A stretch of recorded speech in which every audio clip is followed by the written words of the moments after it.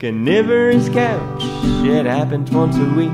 It swallows us for 2 hours when we try to sleep. It forces us to watch a film about which we then speak.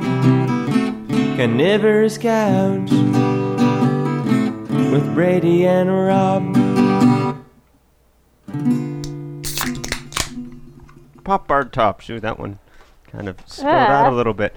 Hey everybody, welcome to another episode of Carnivorous Couch, the podcast where we do a spoiler-full film a week with two film geeks. I'm here with Tessa Lynn Cox. Hi.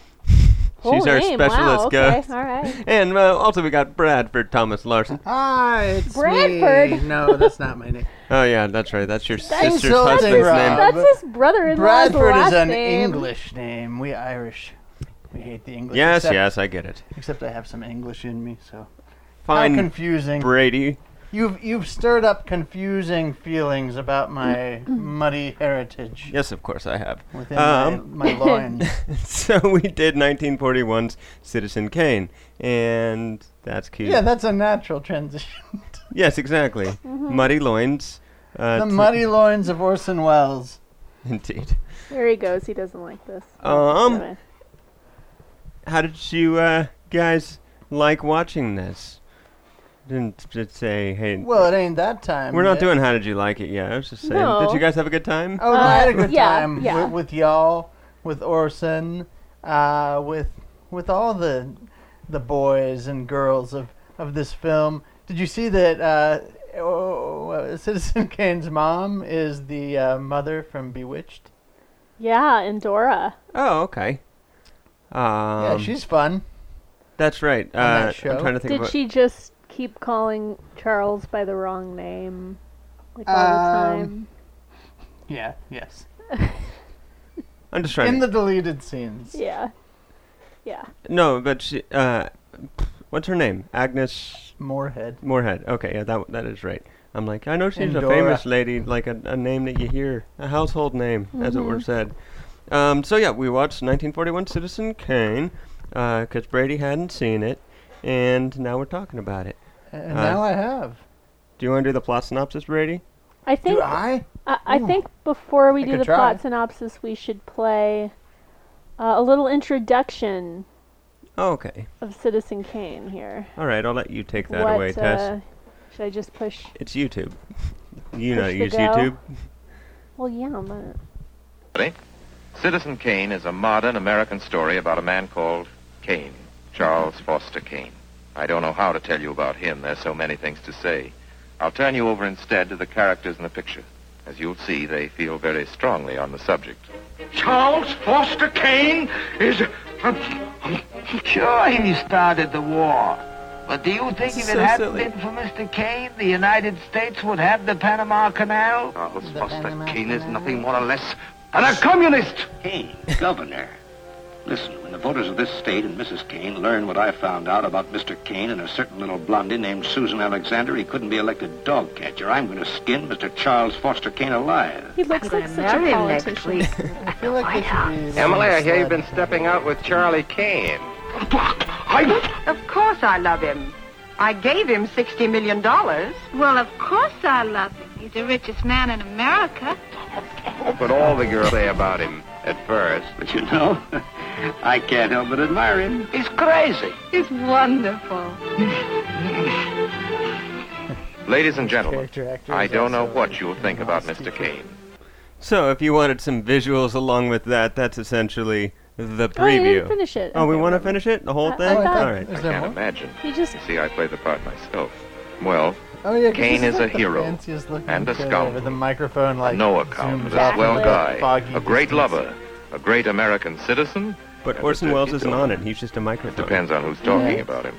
What's Probably the in a real truth wheelchair. about Well, he Charles Foster started as a Kane? microphone before. I wish you'd come to this having theater to when change his Citizen Kane name plays here.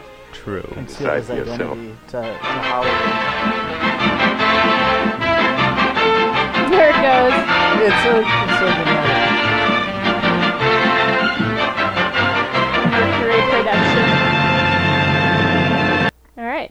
Cool. Thanks for indulging me on that because I think that trailer, that was only half of the trailer, and it is delightful. It is so... I don't understand why they marketed the movie using that, because it doesn't tell you a whole lot about the movie.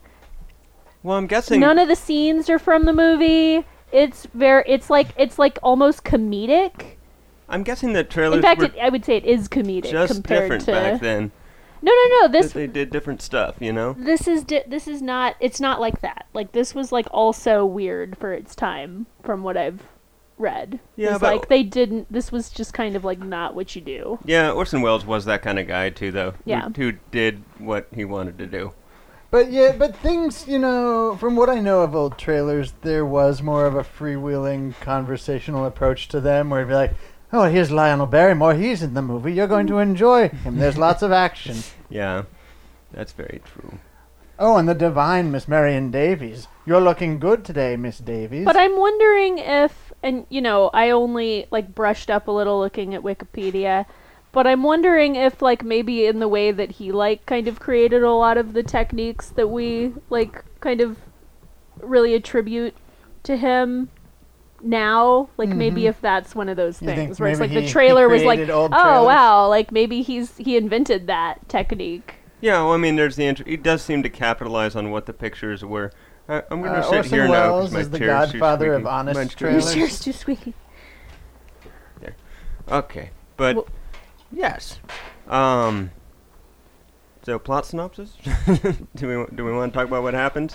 When it's If would that be trailer weird if we didn't wrap didn't. it up for you. it's a spoiler-full podcast, everybody. But honestly, if you haven't seen Citizen Kane yet, then I'm not sure what to tell you. Hey, no shame, guys. I No, am spoilers newly just- minted.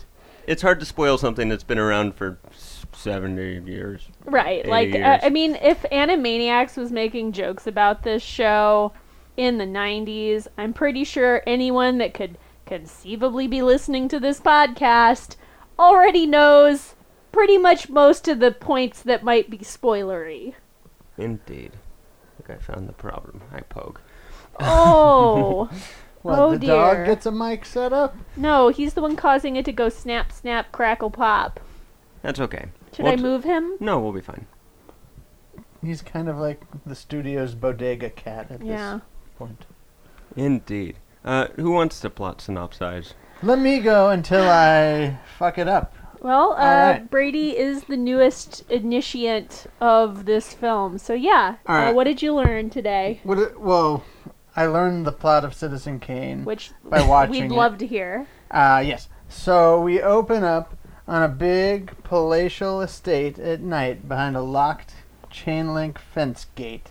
And on that gate is a sign saying, "No trespassing." And inside the mansion, here's a quick question. Our view of it from there, is that like a matte painting? It's definitely a matte painting. And am I pronouncing the word matte painting right? Yes. Okay. So in the distance is this very, I would say, gothic-looking, not quite complete castle. One of its spires is still unconstructed. It's just infrastructure or rebar or whatever. So, in other and words, it's it's- kind of like Hearst Castle. Yeah. Hearst Castle. Oh, wait, is Hearst Castle uncompleted too? It was at this point. Okay. Interesting. Thank you, Rob. I'm counting on you guys for these Yeah. period details. So inside, as you all already probably know, unless you're of a certain younger age, because maybe they don't do as many Citizen Kane references as they did when us three were growing I up. mean, Family Guy does them too. So like, It's Yeah. a sled. It's a Rob, that's not till the end. Okay, inside, The sled's- a the dying sled's the man's main lips in character. close-up mouth the words, "Rosebud." And as you all probably know, a snow globe falls from his hands, goes bouncing down the stairs, breaks, and... it just falls on the floor. No, it breaks. No, it falls on the floor. It doesn't go bouncing down the stairs. It bounces down some kind of thing before it breaks, doesn't it? Yeah. There's a step. No, it just kind of rolls and then it goes It falls. ka-dunk, He's in the crash. bed and it falls on the floor. Because it doesn't break when it first falls, so it has to fall more in order to break. Yes, we know. Anywho, We know how gravity works, Brady. the man is dead, and his nurses. you don't know him yet, but he's dead. And his nurses put his arms into coffin position, And the rest that we learn is in a newsreel, which I thought was kind of cool because we kind of see the movie in miniature before we go and visit it in more detail. Well, the newsreel basically just says, he was this, and he did things, and then he died. Right, but things we will revisit, such as the article of him having the affair with the singer.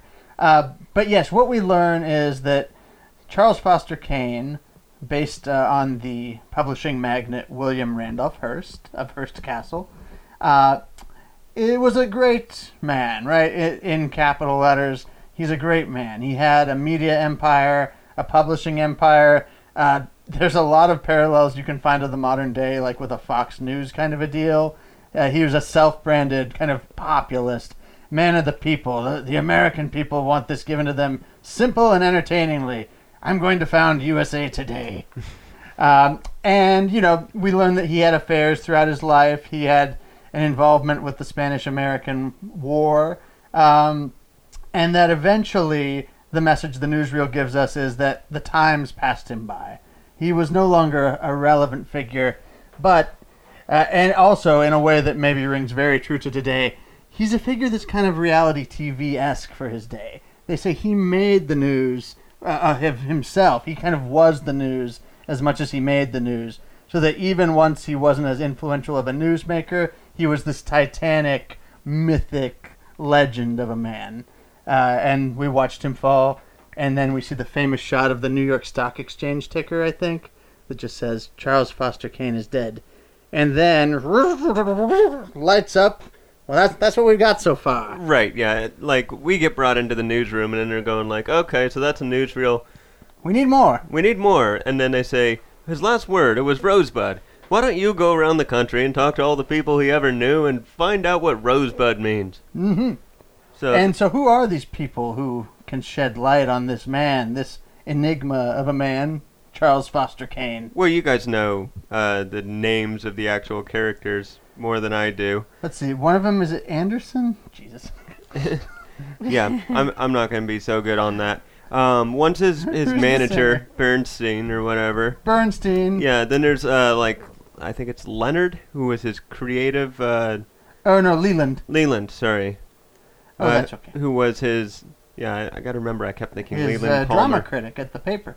Yeah. And friend, like longtime friend. Yes. He was there when he started running the newspaper thing.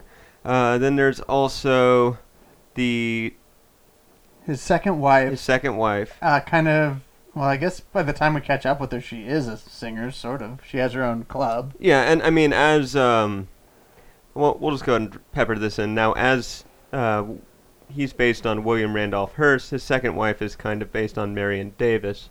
Oh. No. Which was not lost on people at the time. Well, okay, so I was just reading, the entire Wikipedia page, and they, really heavily contest that it was, that she was based on, Marion Davis. Well, yeah, Wells said he didn't think so as well, but he said that later. And, well, there's we don't think it's too far into it. There's some citations about that. I don't know, I'll have to find them. But it was the public perception. And it kind of hurt her career a little bit. It's why he didn't want mention of the film in any of his papers. I think specifically the mention, her being... Yeah. Or them believing that she was the character. Oh, yes. So anyway, that's a thing that exists somewhere between here and there, and I just thought I'd say that was the case. At any rate. Yes, and so he goes to the Davies, or not Davies, proxy first... And she's withholding. She's going to be the first to tell the story, and she's like, nah, you get out of here. It's too soon. I'm emotional. She doesn't want to do it. So he goes to the manager, Bernstein, first, right? And Bernstein allows the story to take place pretty much from the beginning, because Bernstein knew the man who first took Charles Foster Kane as a young boy from his boarding school and his parents, and that man's name was Thatcher. Yes. Yeah. Oh, and he goes digging in the Thatcher library first to find information on that. Yeah, the guy wrote a memoir, and he's got a manuscript, and it's just like, okay, pages 78. And some Nazi woman is like, you are not allowed to use any citations from Mr. Thatcher's manuscript. Also, Charles Foster Kane, he's between 78 and 103, those pages. Some BDSM librarian is like, That's you my shall flashlight. not. You know, Yep, we all watched the same. we all watched the same BDSM librarian movie.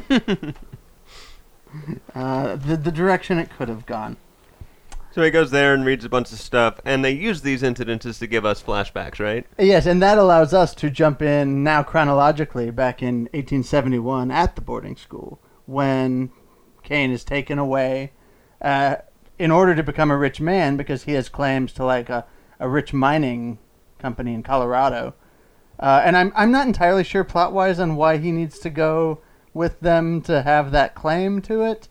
She just wants him to not be living in the middle of nowhere, I think. Like that's Yeah, kinda live her like the impression. man you're going to become Yeah, kind of a she's like, thing. if you're going to be rich, you have to go be a rich guy in the city. Like, I think that's basically it. Yeah, and I know maybe I'm missing... That's extra sad, because that's like, do you? Yeah, it's like, yeah, his mother abandoned him. Yeah, maybe She's like, I'm... I don't want to deal with you. I want to deal with, like, this, I don't know, mining I have to do now. Do you have to? And so, in some very nicely edited sequences. Oh well, first, Kane does not want to go as a young boy. He's very joyful about living in this snowy place where he lives. He's making a snowman when we meet him, and he hits Thatcher with his sled, the famous sled. But he is eventually taken away, and in a series of well-edited sequences, he kind of very quickly grows up under the wing of Mr. Thatcher, and when he gets into his 20s, he starts thinking, you know, whatever the interests he initially comes up with that make him rich, he doesn't want anything to do with that, with real estate, mining, any of that kind of resource tycoon shit. He wants, you think it might be fun to run a newspaper? Thatcher does not like the idea of Kane going into newspaper. Would the reason was that be... one Thatcher? Oh, That's sorry, Thatcher. Tess. I'm switching out your mic because I know why yours is the one that's making it go click. I think it's just a bad mic. Okay. Yeah, Thatcher's his caretaker, and we eventually get to the day where Kane is emancipated. He can do whatever he wants, but Thatcher's like, you don't want to do a newspaper. And it's the idea that, like, that's kind of a shaky enterprise compared to the other things he's invested in. Is that what it is, Rob? What do you think? Sorry, I was dealing with an audio issue, so hopefully that was I was doing so busy looking at all of the, like, lovely shot compositions and stuff that I just, like, couldn't tell You who weren't any characters paying were. attention to I this was like, I peach of a recognize script. Kane. Well, like, I was paying attention to what was going on, but it's like, it took me a while to figure out, like, who Jebediah was. And, like, compared to, like, Thatcher or that other old guy. What's his name? There's another old guy. Bernstein? The old- Bernstein. So I mean, he Bernstein. starts young. Bernstein and Thatcher, I like mixed up like half the. Anyway, sorry, this is not part of the plot Bernstein is synopsis. young when Thatcher's old. But anyway, so Keynes says, you know what? Like, you know, lest you think this is a very black and white story of, like, the perils of being rich, Kane starts at least as not wanting to be the kind of rich guy that Thatcher is. One of the famous lines, which I first heard in a White Stripes song, and only now know where it comes from, is Thatcher asks, like, all right, you're throwing off your responsibilities, like casting all this stuff off, anything I've taught you, what would you like to have been? And he says, everything you hate. Like, I stand in opposition to you. I want to be there with people. I don't want to be the kind of ivory tower, often, interestingly enough, off in a castle alone kind of millionaire. Yeah. I want to be a man of the people. He starts out nice. But we also can see, anyone familiar with the branding of Fox News and things like that can also see where it's already problematic, where he's like, I'm going to give them the messages that I know they want, and I'm going to make it fun. And, you know, later it gets criticized by Leland for it. It's like, you just tell people what you think they want. Like, what do you know of what they actually want? This is all in service of you. But he at least starts off very redeemable. I mean, I don't think that he ever becomes unredeemable per se, but... I do. Yeah, okay, so we can get into that. I mean, I guess you're right. But he comes up fast in the news world. We get a sequence with a big party, and they're interviewing Bernstein about him. What does Bernstein say? Because I really like those scenes, but this is also fresh for me, it being my first time. That if anyone wants to fill in kind of the Bernstein scenes a little more than I can do. Well, and I haven't seen it. Like, I don't know if Rob's even seen it since we were in college. So that was years ago. It's been a while. Bernstein, I would say, is our decade and a kind half. of one of our more sympathetic narrators, because he gives the movie kind of the melancholy that I think helps it go, which is, he says about, Cain being a rich man. Now, you can quarrel with the logic of this in these days when it's very hard for anyone to make a living. But what he says is, in terms of putting money first over everything, is that it's very easy to make a lot of money if all that you want to do is to make a lot of money. And so something that I think is more true then than it is now. I bet that is the case.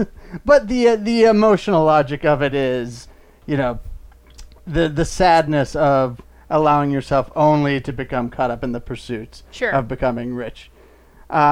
And what we kind of get in these opening scenes is, it reminded me of Wolf of Wall Street, kind of, right? Where it's like, that this doesn't seem ethical, and yet they're all so charismatic, and their friendship is so believable and lived in, and like they're all having fun together. Yep. That like, it kind of reminded me of that, where it's like, I know this is going nowhere good, but these guys are having fun, and their dialogue is funny, and they have a closeness with each other, so this is a lot of fun to watch. Even if it's headed in a tragic direction. Right. Well, when you're all in high school drama class together, you bond. Yeah. I'm sorry. I love Bernstein. I thought that character was great.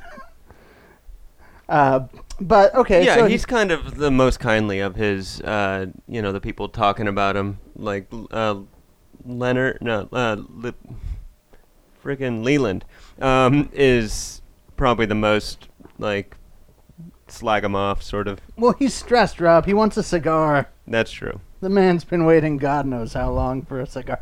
But Bernstein is the one who kind of introduces the Rosebud, like a clue to what Rosebud will become. Because he's like, oh, you think this is all just about, like, whatever his big rich connections or, like, a lost love is. But, like, it's a small thing, even if you're a big, rich so-and-so. And he tells a story about, like, seeing a girl on a train once that he still thinks of, and that's the clue that, like, it could be something small, like the sled, that is what formed Cain's last word. That a small memory like that, just some little lost, long ago piece of ephemera, could be the clue you're actually looking for, and not this bigger piece. Well, and this sets up the next segment, which is, he gets married to the lady, right?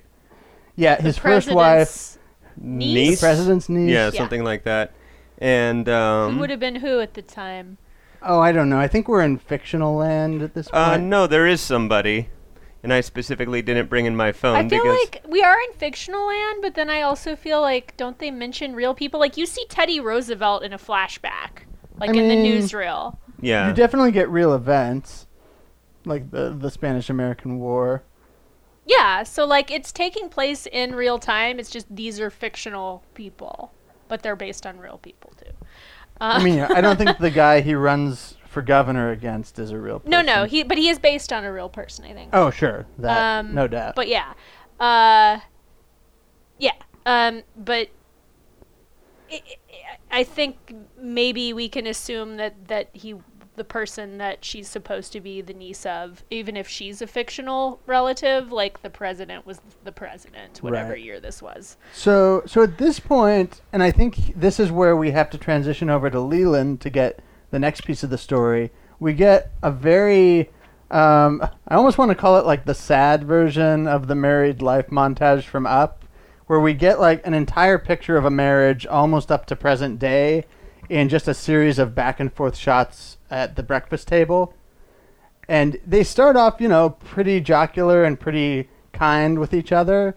But through these edited sequences, we get one of the other famous lines, which is where she says to him, well, the news is, because she has issues with how he's printing news, and he answers back, is what I tell people it is.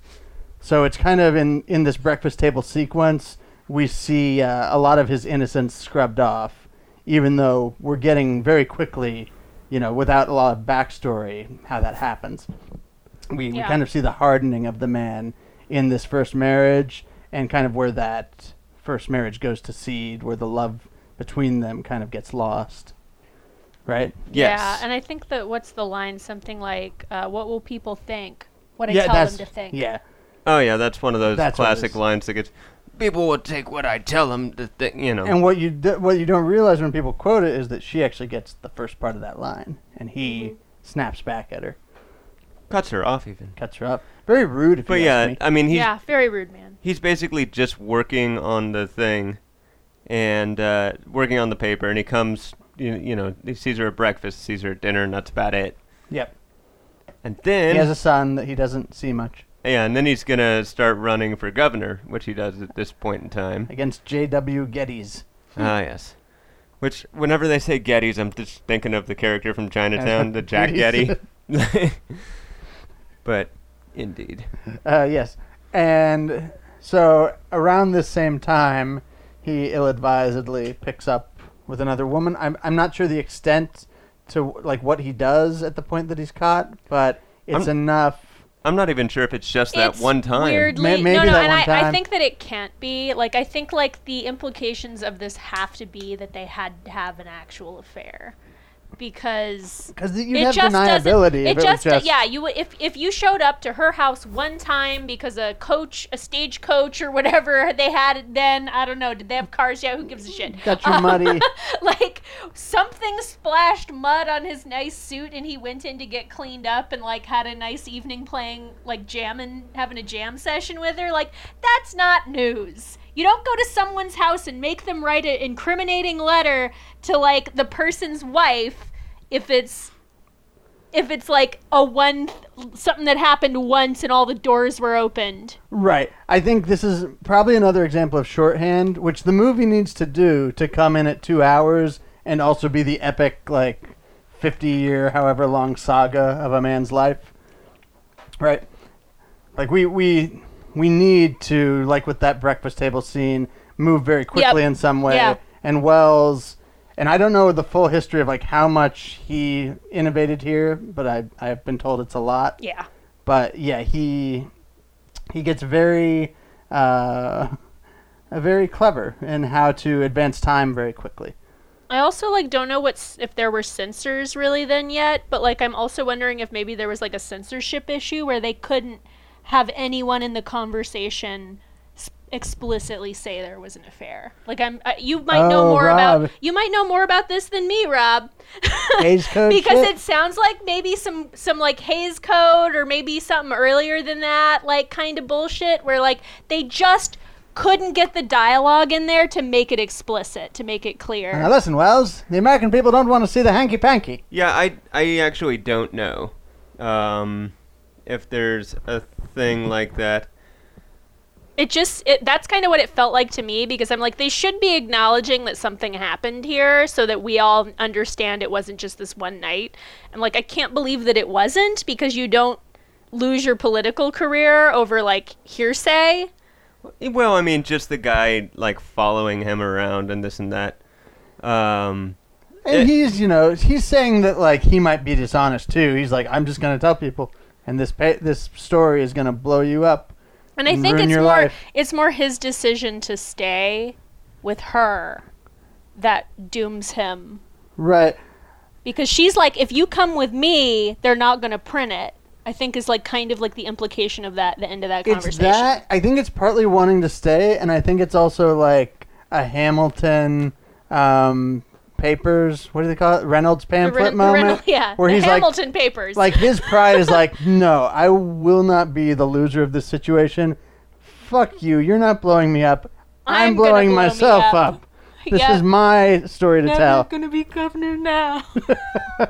Nice, Cox. And yeah, the scene that Ross always loves to quote at me is here, where he's just yelling down at him, "I'll send you to Sing Sing, Geddes! Sing Sing!" God, he does not. Okay, apparently, like, I read in that scene, he had to wear, like, old guy contacts. I don't know why. No one would have noticed he wasn't wearing contacts. But he couldn't see out of them, and I guess he fell, like, 10 feet off the set during that scene. Yeah, and, like, That's when that happened? That's what I read on Wikipedia just now. Down all those stairs? I don't know if he fell over the railing or down the stairs or what happened, but he, like, couldn't see and broke his legs or just, like, ended up in a wheelchair somehow because of that. Oh, wow. Isn't that messed up? Like, how, why is he wearing contacts? It doesn't make sense. By all rights, it makes no sense. I want to understand why that happened. Anyway, we're not even done yet. So he makes his decision, and we get one of the most famous images. This movie is just famous images, by the way, if you didn't know. But one that has been shown a lot lately in the wake of the election, which is the two newspapers.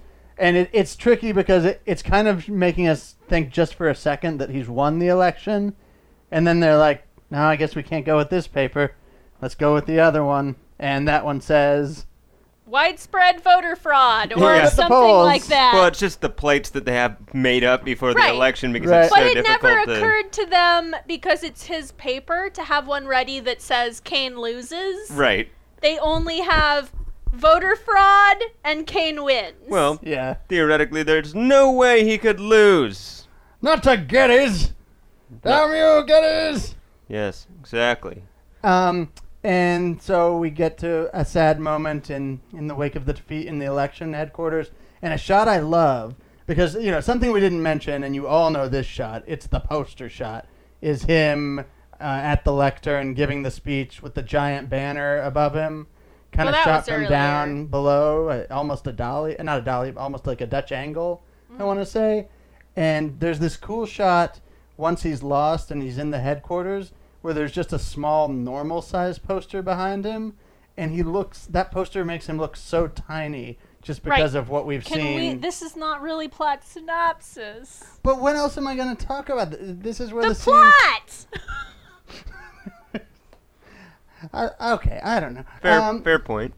See, I'm good with, like, small details like that, just pointing them out as we get to them. And it's great, but I think, like, because he's so good with using space... we should have a whole segment about pointing out all the ways he uses space really well. Well, we can come back to the use of space. So, okay. The next plot that kind of develops after he's lost is, and in a way, like, you can kind of see it as like, well, he needs another thing to dominate at, and his cause becomes his second wife.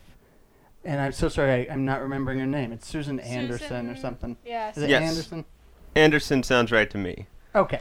So his project becomes, the first time they meet, she plays at a piano and sings, and he extrapolates, you're the greatest singer, you're the hottest new thing, I am going to make you into the world's most successful opera singer. And that project does not go well. No, it doesn't? What happens? Well, I was saying to Tess, I like this, that... she's not like the worst, like, oh my god, awful Florence Foster Jenkins style, but she's believably amateur. Like, amateur enough that you could believe that Charles Foster Kane would listen to her and through rose-colored lenses be like, oh yeah, no, she's great. Like, and I'm so powerful, I can make this into a thing. Like, I think she's terrific. Well, yeah, this is just the whole thing that's been beaten through the whole... The drum that's been beaten through the whole film is... essentially, he feels like he should be able to control everything. He should be able to buy whatever he wants. Yep. Right, and what he's essentially trying to do is buy love because he doesn't feel like he ever got it from anybody. Yes. And so he embarks upon the project of making her that. Yes, and he thinks he can buy her love this way and buy the public's love for her and in so doing buy public love for himself. And yeah, it's all a big... exercise to see, can money buy love? And he does not get the answer he wants. And instead of packing up and, you know, trying something new, when she fails the first time, he pushes her for quite some time, and she tours the country, and eventually it comes to a head and poisons their marriage. I want to. Oh, go ahead. Oh, well, no, go ahead. No, you can go ahead. I wasn't sure if you were going to brush past her suicide attempt or not. Oh, yeah. Yes. Thank you. That's really important. Before they go live in Xanadu, she attempts suicide. He brushes it off. Aren't they living in Xanadu the whole entire time? I don't know. Anyway, whatever. So, like, she's getting pushed and pushed by him to continue this career that she never really wanted and isn't very good at, and feels like she's getting panned daily by like every single person that sees her, and we see like a news montage of that. And then he won't let her not do it, and so feeling trapped by this arrangement, she attempts suicide. And once that happens, he finally gifts her not having to do it anymore. And I think his line is, it's so strange how she could make such a mistake. Right. Like no, well, he tells that to the doctor and the nurse, and right. then the doctor leaves the nurse there, like, yeah, okay, sure, whatever, the nurse is gonna stay. Like, everyone knows what was actually happening there, but he's like, how could she have made such a mistake? Like, oh no. Yeah, we all know what was going on here. So like, finally, like, given her last straw, she literally could have died. He finally goes, oh, fine, I will gift to you your freedom. And then she has nothing to do and she's bored. Okay, so you were going to pick up with them there. Yeah, well then, do we not find ourselves in Xanadu? Yes, we find ourselves. I thought we were in Xanadu the whole time. No, because before she was touring and singing. She was touring, yeah. I think they were in the city. Okay, that scans. York. I did think they were maybe in her weird bedroom when she tried to commit suicide, but maybe not. Like, the lighting is all weird. Anyway. So, yeah, we pick up, and we're not even told how long it's been at this point between events, which is intentional, I think. She's bored in Xanadu. She's in this palatial mansion. Time is stretching on. She's unsatisfied. They have, this is where the sound design really comes in, because they have pathetic, echoey conversations where they barely hear each other. And he's just stubbornly trying to force this thing. Like, he's like, we're going to go on a picnic. And she's like, I don't want to do that. She's doing jigsaw puzzles. He's standing in front of a fireplace that's the size of him. It's way bigger than him. They're, like... People in San Francisco are renting out rooms the size of that like fireplace. An open oven. Well put. And he's like, we're going for a picnic in the Everglades. She's like, I hate picnics. I like being where all my shit is, my material possessions are. And he's just like, we're going on a picnic. Like, no question about it. He's given up on trying to ask things because this is so just gone astray that he's trying to force that square peg into that round hole. Yeah. And so they go on a really fun looking but also miserable looking picnic with like big roasted pigs and shit and blues singers performing. And I find it funny they don't have a nice time. Call it a picnic when it's clearly some kind of a luau. Yeah. Some kind of jamboree. Some kind of jamboree. Some kind of jamboree. Some kind of paparoo. Some kind of higgledy-piggledy. Some kind of bazinga. I won't be drawn into a brouhaha. None of us can do a good an older Orson Welles impression here, but that's the idea. Anytime we say a silly word, just imagine older Orson Welles is saying it. Anyway. And so at a certain point she leaves. Oh wait, I was doing James Mason.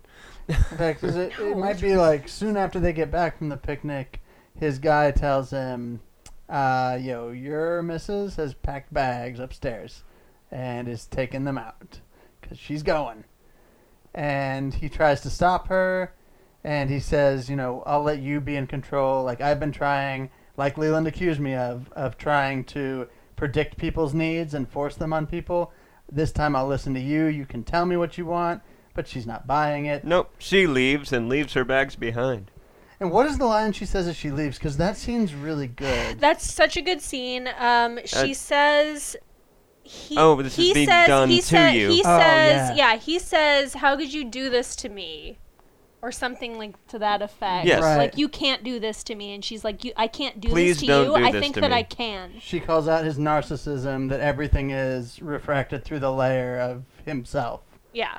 Right. And then she walks through some cool archways. Like, that make her look like she's walking through fire. Yeah. They're great. It's great. But And before that, she walks through a really cool she says, door. boy, bye. Yeah, she said, boy, bye. And then she turns into Beyonce. It's incredible. She was awesome. How did Orson Welles pull this off, Rob? He knew He knew. that Beyonce was coming. It's a very prescient film. Quite really, it is. Yeah, no, I would say that it actually is, but, you know. So that makes him a sad panda, and you mopey sad. And at that point, I mean, I guess, because I love this. Now we're all in present day. Mm-hmm. That's all the past. Oh, well, no, yeah.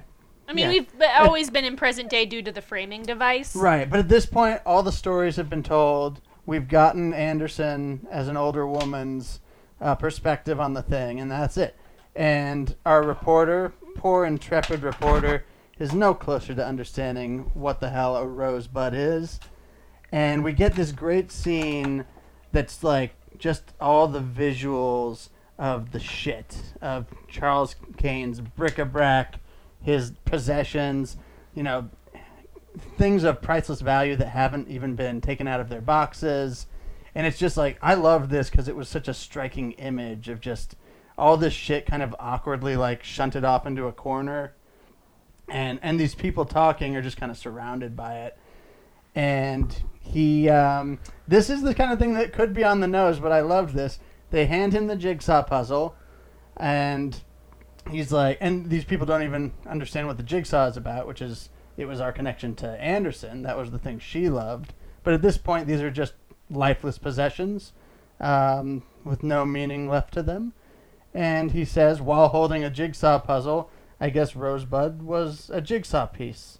And the final takeaway of it is him saying, well, even if I knew, like, it's kind of a cheat to think like that solves everything. Just having that piece might not necessarily mean I can know an unknowable man. We'll never really know who this guy is. And then he walks out, and we get the very famous shot. I've said that 5-6 times. There's so many famous shots, though. You're not wrong. Of the sled in the furnace. It says Rosebud, and the words Rosebud slowly burn away and turn ashen black. And then we're back at that fence with the sign saying no trespassing. We're back locked out of Kane's estate, and we see the smoke plume rising out of the incomplete mansion. And that is it. That's it. That's the movie. That's the end I of just the wanna movie. I wanna bring up one thing, maybe sort of glossed over in the plot synopsis, Oh, as yes, plot please. synopses are wont to do, which is fine. But before it gets brought up, people often go, who heard him say Rosebud? Well, the butler says he heard it. He says it, it's canon. He was in the room whether you saw him or not. And he said it other times, He too. meets the reporter there, who continues the story of so like the wife, the ex-wife, tells the story of her leaving. We stop there. The reporter goes to Xanadu, meets the butler. The butler says, "Let me pick up right where you left off," coincidentally. Describes him destroying this woman's room. And then picking up the snow globe, which is presumably the only thing in the room that's his. So he destroys all of her stuff. And oh sure, destroy my shit. Finds the one thing that's his and is like, ah yes, this calmed me down, as though he wasn't in control the entire time. And he's like, what is she doing with this? This is my globe. Snow globes do calm everybody and down. He mentions that he was also, the butler mentions that he was also there when he said Rosebud right before he died. So even though we don't see him in the room, he was there. He says he was there. It's not like no one was there to see it. True. Yeah, I guess they're not trying to pull like a Rashomon on this, where it's like, is he telling We'll the never truth? know. Yeah, no, Like, we nah, know. just He was there. for story He told purposes, he he told is. us he was there. That's how we know. Everyone is at this butler's throat trying to figure out what's going on, and he doesn't know. He seems legit. Pay him He $1,000. yeah, he just wants the $1,000 to tell everybody his last words a bunch of times.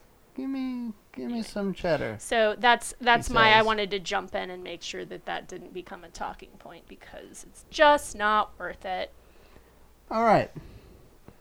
Well, Rob, should we go and do an understudy? Let's do How Do We Like It first. Okay. Okay. I play this thing. Hey, hey, hey, how do we like it? Hey Tess, how did you like this movie? I've always liked this movie. Obviously it's an A.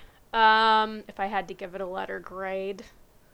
They say it's one of the best movies ever made. I would say, who am I to argue? That's what I would say.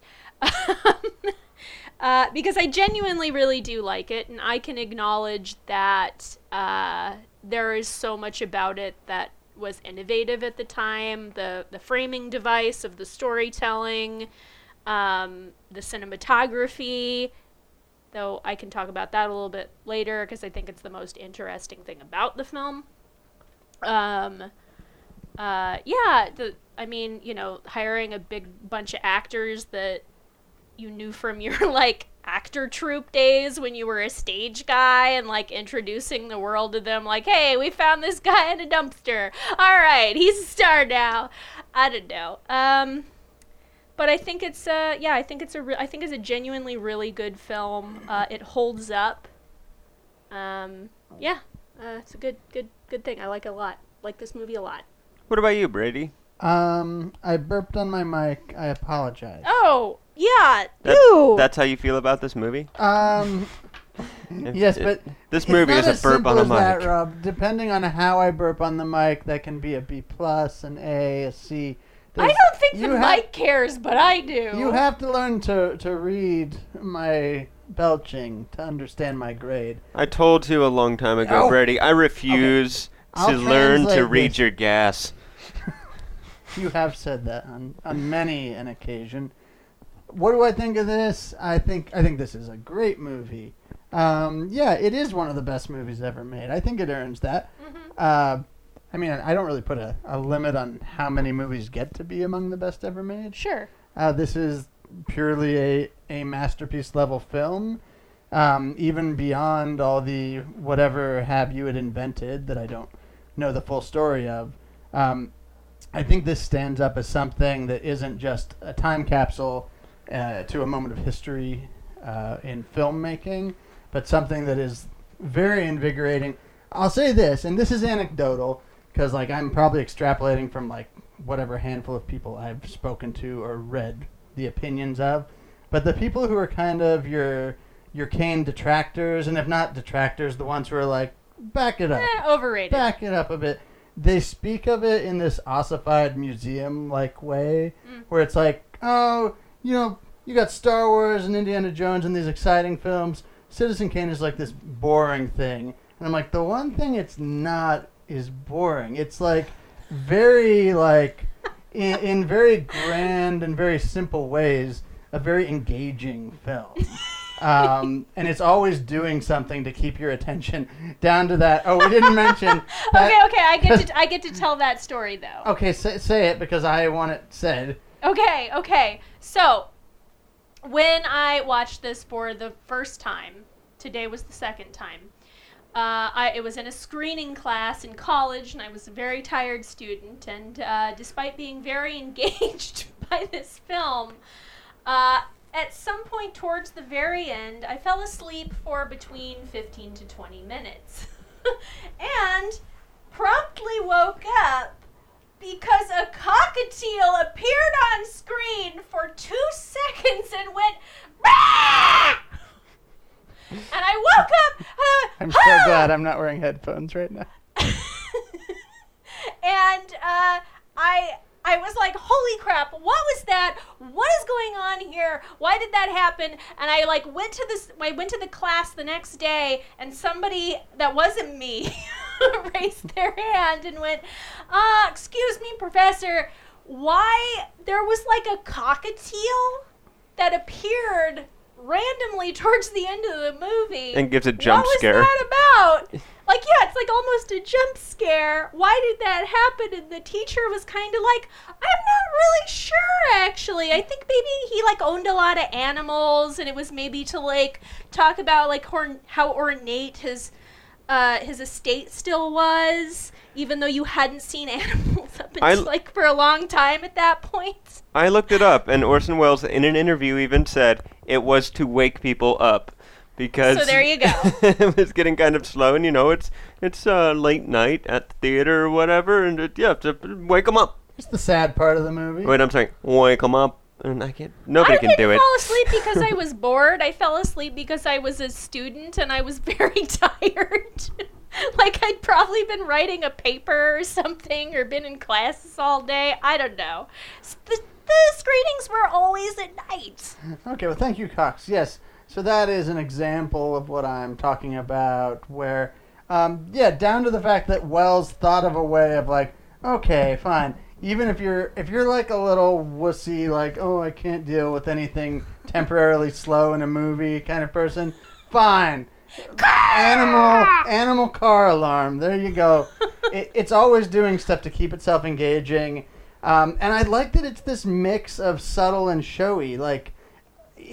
Okay, Wells is one of the best actors to ever live. So there's the thing. So this is an outstandingly acted movie, which I feel like we haven't even touched upon. I think Wells is brilliant. Everett Sloane as Bernstein, I think, is brilliant. It's well performed all throughout. But then it also just has this huge eye. It's like a huge, ravishing set of set pieces and ways to move time forward. And, so it's not only giving itself over to the cinematography and letting, what's his name, Rob? Who's our cinematographer? I have trouble pronouncing his name. I can't remember if it starts with an A or a K now. It starts with a T. T. See? I don't know things. Hold on. Okay, look it up, because here's my point. Some of it is about big showy stuff, like the big poster. Gregory Toland.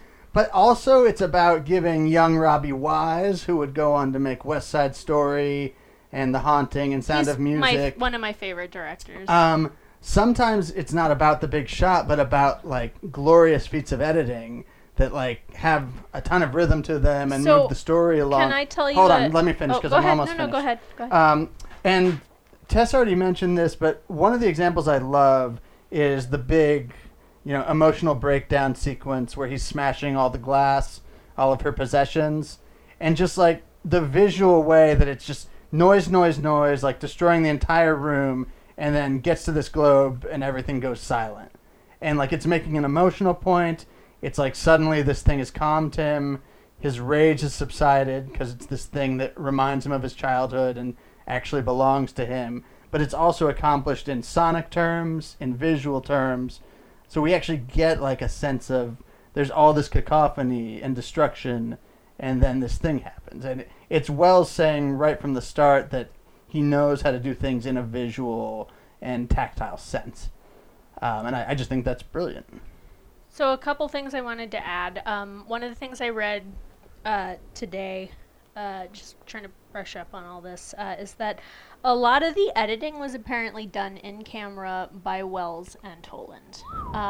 So Wise was left with not as many opportunities as most editors would have to kind of pick and choose what he wanted to keep and what he wanted to cut. Yeah, and at Toland's behest, they also didn't take master shots. Yeah, so they didn't have any coverage. So the editing was done the way when we were kids? Yeah, he told Wells, who had no experience as a director or filmmaker up till this point, we don't need to do master shots.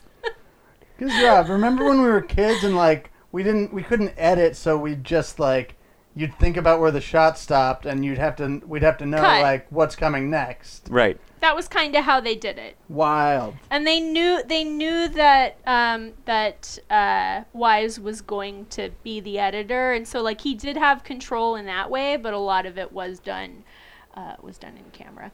And then the other thing I wanted to add is like I kind of touched on this a little bit when I was ranting about him destroying the room, but one of the things I kind of noticed about it is like if you saw an actor doing a scene like that today, I feel like you would just see this, like they'd be like working really hard to have this incandescent rage on their face and that kind of thing. And he just looked he was destroying the room, but like I didn't really see that he was like mad or overacting. He was just kind of like throwing himself around and stopped when he got to the snow globe. And I'm going to quote something that I don't know where I got this from. I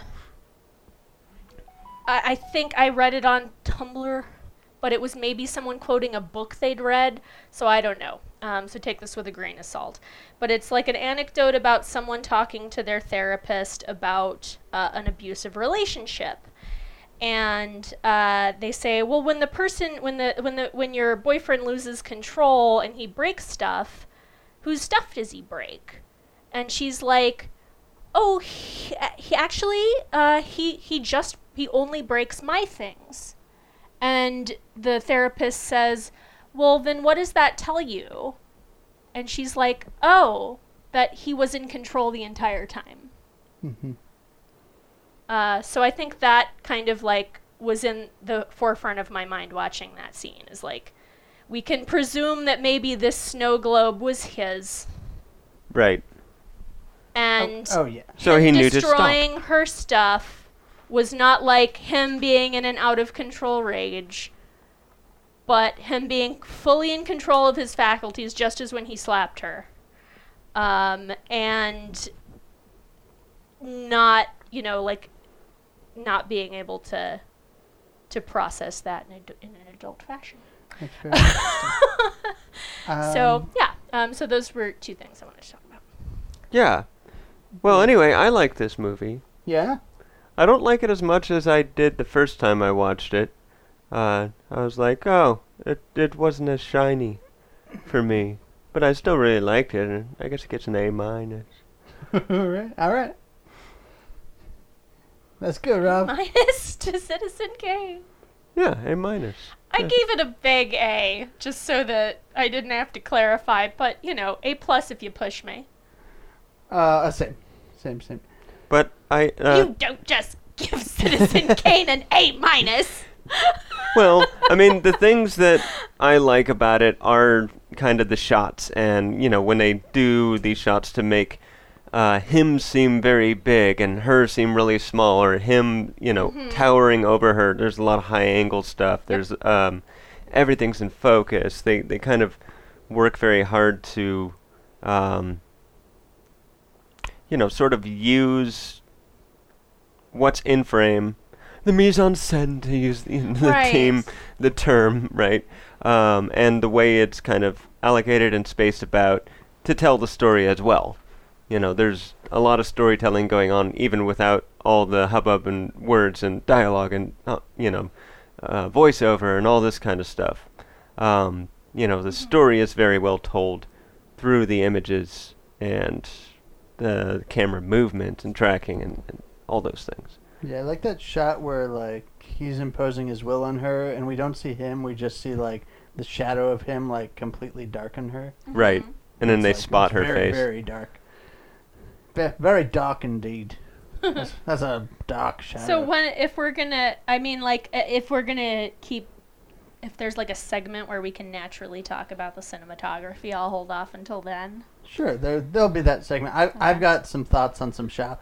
This is like a major cinematography movie for me. So like, if we can just we can rap about that for a while. Like, I'll hold off on any more commentary on on the way that's handled. You doing okay, buddy?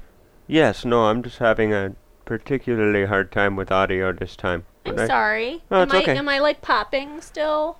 No, that was... Is there anything I need to do? That was just the headphone monitor. So, Okay. it's fine now. So we weren't recording the popping, basically. Oh, good. Just when we were listening back. But we should do understudy if we have it. Do we have the papers? Okay. oh, did I it print wanted yet? to. I wanted to take a little break myself and grab a drink and. Okay, let's take a break and we'll come back and do understudy. We're so sorry we couldn't get the actors to do the scene from this screenplay, but we've got two understudies, and to be honest, they're probably more famous anyway. So try to guess the actors, try to guess the movies. Tweet us at CARNY Couch. This game called Understudy is happening right now. Gentlemen, I'm talking about the meeting in January to which this letter is referring. Yeah. Let me rephrase this. You sent my clients 16 emails. In the first 15, you didn't raise any concerns. Is that a question? In the 16th email, you raised concerns about the site's functionality. Were you leading them on for 6 weeks? No. Why hadn't you raised any of these concerns before? It's raining. I'm sorry. It just started raining. Mr. Zuckerberg, do I have your full attention? No. Do you think I deserve it? What? Do you think I deserve your full attention? I had to swear an oath before we began this deposition, and I don't want to perjure myself, so I have a legal obligation to say no. Okay, no. You don't think I deserve your attention. I think if your clients want to sit on my shoulders and call themselves tall, they have a right to try. But there is no requirement that I enjoy sitting here listening to people lie. You have part of my attention. You have the minimum amount. The rest of my attention is back at the Bat Cave, where my colleagues and I are doing things that no one in this room, including and especially your clients, are intellectually or creatively capable of doing. Did I adequately answer your condescending question? Well, I've got 12:45. Let's do lunch. Back at 2:30? Oh, yeah, I gotta play the outro. That was understudy. Tweet us your answer at CARNY Couch. Well, yeah, everybody, that was understudy. Try to guess what movie that's from, or try to guess what voices we were all doing. There were three really voices. easy to guess in the movie, Pretty so I obvious what decided to do an movie it is. impossible impression to make sure they couldn't guess all of it. And then tweet us your answer at CARNY Couch. I am the Zuck. At any rate, hey, what's this all about? What's this movie all about, man? This movie, not the one we were just Well, doing how do you yesterday. sum up a man's life? Well, it's like a jigsaw puzzle. There might be a missing piece. And if you He's get that sad piece, about his childhood. line up. At Look, any what rate. are we going to say about this movie that nobody else has? Probably nothing. Well, I already said A-. You think this movie is about A-? Ah, shut up! What? No one else has said that. I am unique. This movie is about a minus. Charles Foster Kane, a great minus of a man. Exactly. He was small and getting bigger, but then he got smaller. The negative space was engulfing him. Indeed. Snow peas. And everything was always in focus. Yeah. Deep Wow, focus. wasn't it though? So, All yeah. right, so who's going first on what's it Go all ahead, about? What's Brady. it all about? Okay, I just wrote a few notes. What's it about? It's about American greed. It is about how people lose themselves in that special, very insidious kind of American materialism and capitalism. And it's about the movie itself trying to solve the mystery, trying to pull Charles Foster Kane from the rubble of all that greed and, lost love that the movie talks about. And in the end, coming up empty, coming up empty-handed, because as the reporter tells us, we don't get that missing jigsaw piece puzzle, and even if we did, who's to say that it would mean a damn thing? So it's a sad mystery about trying to rescue one lost soul from the evils of materialism and failing at that. And it's about, I like the way Leland puts it. Charles Kane's story is about love and how he lost it. Agreed. Tess, do you want to go first or should I? You go ahead. Okay, yeah. I think that's very close to what it's about. I mean, it's about kind of the idea that... How do I put this? I'm trying to say that people are set up for who they're going to be from the get-go, right? We even see it in the very beginning. Eventually Charles Foster Kane becomes a controlling, manipulative asshole at the end. As he's kind of taken in that direction by the world and the life that he leads. But early on, he's a young kid playing with a snowman, shouting out the window, "Unions forever!" and stuff like that. And, and even when he's running for governor, he's talking, all the idealistic things that, people are told, which is, I want people to be taken care of. I'm going to take care of the people, and I don't want it to be, because if the rich don't take care of them, then somebody else is going to have to pick up the slack, and it's just going to be another poor person who also doesn't have the cash. So, yes, dog, leave. Pogue, what do you think it's about? I understand your problems and such with what this is all about, but it's a dog-eat-dog world, man, and it will entirely swallow us. Yes, and make lots of noise. All right, now an ad for Squarespace. Essentially, what I'm trying to take it down to is that despite who you are shaped to be at the beginning, eventually the world does what it does, and makes you into something that you don't really have too much control over it. Despite how much he tries to control everything. God damn it, the dogs will not shut the hell up, and it's bothering the hell out of me. Can you hear it in the headphones? I don't know. I'm just having a hard time talking. Hey, Tess, how about you go? Okay. Oh boy, our dogs are barking. Oh boy. Oh, my dogs are barking. Okay. So, what do I think this movie is all about? Well, I think you guys touched on it a lot. Thank you. I think that even though I was joking, I think it's about asking how do you sum up a man's life and realizing that you can't really. Wow. Sound quality is our most important aspect here. And now, may I just like a quick interjection to that to say maybe that in its way is a pretty damning criticism of materialism, because stuff can't get us any closer, even if it's cherished stuff like a really pure love, a boy's love for a sled. Things cannot get us to deeper understanding of a person. Yeah, and the thing is not even, arguably what his malfunction was. He wasn't mad because he didn't get to keep the sled. He got another sled as a replacement sled that was an even cooler sled. He just wanted his mom not to abandon him. And more than that, perhaps that isn't just the only thing that happened to him that shaped this guy.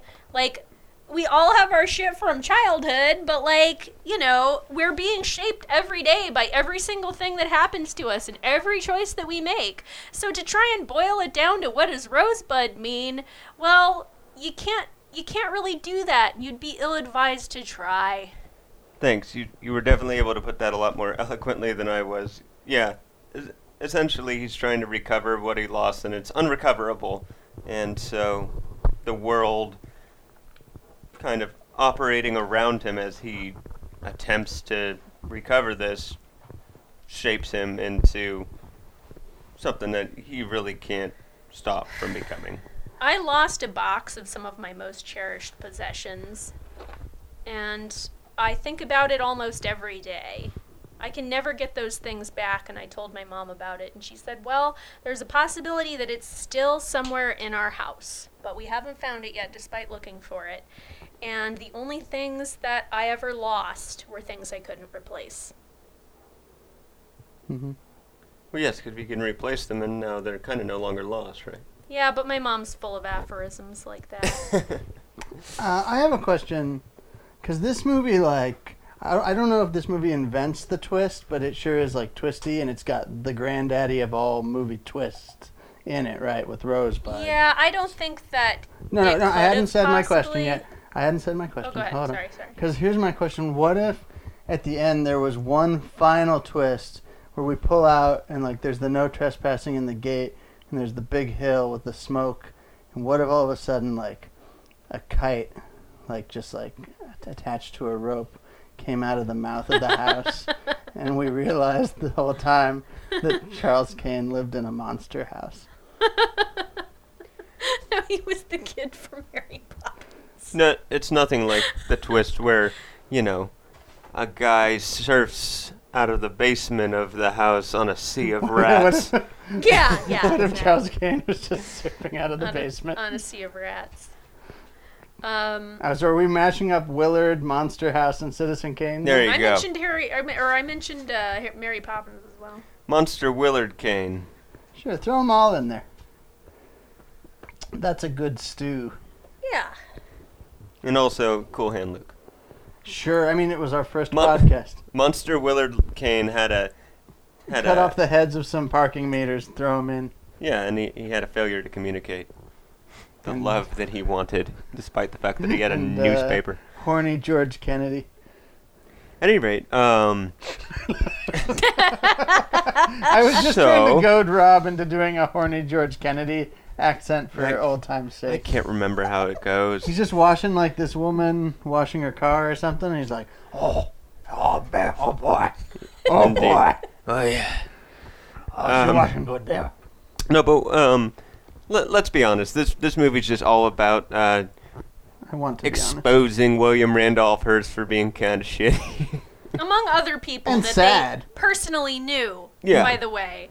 Well, Shitty and sad. I think he gets a lot of the flack for this, but they also knew other shitty people they wanted Yeah. to expose, and that got Joseph kind of lost Pulitzer. its time. Joseph Pulitzer, I think, was It's one of them. every person they hated. Joseph Pulitzer and his Well- prize. Oh, I could pull up the list. If you And wanted also, to he read didn't shoot anybody on a yacht, right? Because the singer. I would hope not. Well, the singer proxy. God, now I'm forgetting her real name. Something Marion Davis. Marion Davies. Marion Davis, right? Davies. Yeah, William Randolph Hearst shot Thomas Ince on his yacht.